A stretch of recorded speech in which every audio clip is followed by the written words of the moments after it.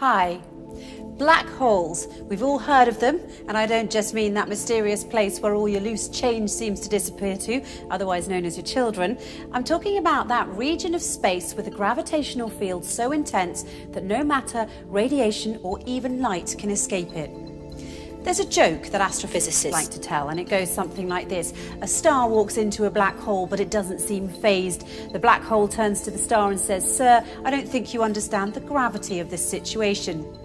But as with most jokes, it carries a ring of truth to it. Until 2011, astrophysicists were not able to confidently report this phenomenon of stars falling into black holes, but now they can. And the total number of cases of stars falling into black holes reported until 2016 had been 3. Interestingly enough, although it's not an astrology book, there's an entire chapter in the Quran called The Star, and the first verse of that chapter is, "By the star when it falls." In this chapter, the Quran describes characteristics of a place so similar to what we now know as fitting the description of the black hole that it will send a shiver down your spine. In the Islamic faith, it is believed that God granted Prophet Muhammad a special trip to the heavens. This trip was miraculous, of course, as there was no technological way the Prophet could have taken such a journey at the time, seeing as how planes hadn't even been invented, let alone rocket ships. Nonetheless, if you study this miraculous night journey closely, you'll find that there are many clues to prove that this incredible journey did indeed occur. Not only that, where it took place turns out to be of great interest too, because astonishingly enough, the description of the area the Prophet ascended to matches the characteristics of what we now know about the black hole. So let's look at what we now know about the black hole through the recent discoveries of science and compare it to the mysterious area the Quran describes in its pages as part of this miraculous night journey the Prophet took. Firstly, in verse 16 of chapter 53, the Quran describes this place in space as very dark. In fact, it describes it as darkness covered or draped in darkness, which is not surprising. Space is a pretty dark place. Even so, some areas are darker than others, but nothing is darker than a black hole, because black holes have such immense forces of gravity, nothing, not even light, can escape from them. That's why they're black. And because they're black, they are veiled from direct observation. They nevertheless reveal themselves indirectly, as scientists have special tools that can help them see how stars that are very close to black holes act differently than other stars because of the immense force of gravity that black holes have, and this helps them identify the location of black holes. Secondly, according to the Quran, when ordinary people look at this dark area in space, they can't see it directly as their eyes bypass or surpass the boundary of this area, and they only see beyond it or around it. It's almost as if this area behaves as a lens. Science, it turns out, has a term for this. It's called gravitational lens. Let's take a closer look. Normally we think of light travelling in straight beams, but near a black hole, the powerful force of gravity bends and warps rays of light around it, creating a visual imprint on the surrounding material. Astrophysicists have proved that a black hole bends light to act like a cosmic magnifying glass, giving astronomers a view of an even more distant galaxy behind it. And this, my friends, is what we call a gravitational lens.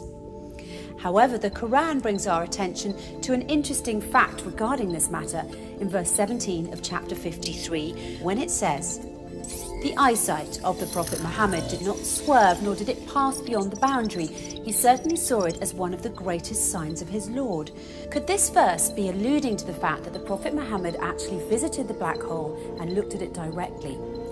Thirdly, the Quran describes this area's shape, wide at the top with sloping sides and a narrow tube at the bottom, almost funnel-shaped. In verse 14 of chapter 53, when it says, "By the finite jujube tree," it is likened to the shape of a jujube tree, which fits the same description as the one I just mentioned. A black hole makes such a deep dent in space-time, and that's why it appears to look like a funnel. Despite the black hole's effects on the movement of matter and its tremendous suction power, the black hole's space-time dent remains hidden behind its event horizon, and it's always surrounded by an area which does not allow light to escape and therefore cannot be directly observed. And fourthly, once again, in verse 14 of chapter 53, "By the finite jujube tree," the Quran reveals that this area is finite. So how does this claim stack up with the science?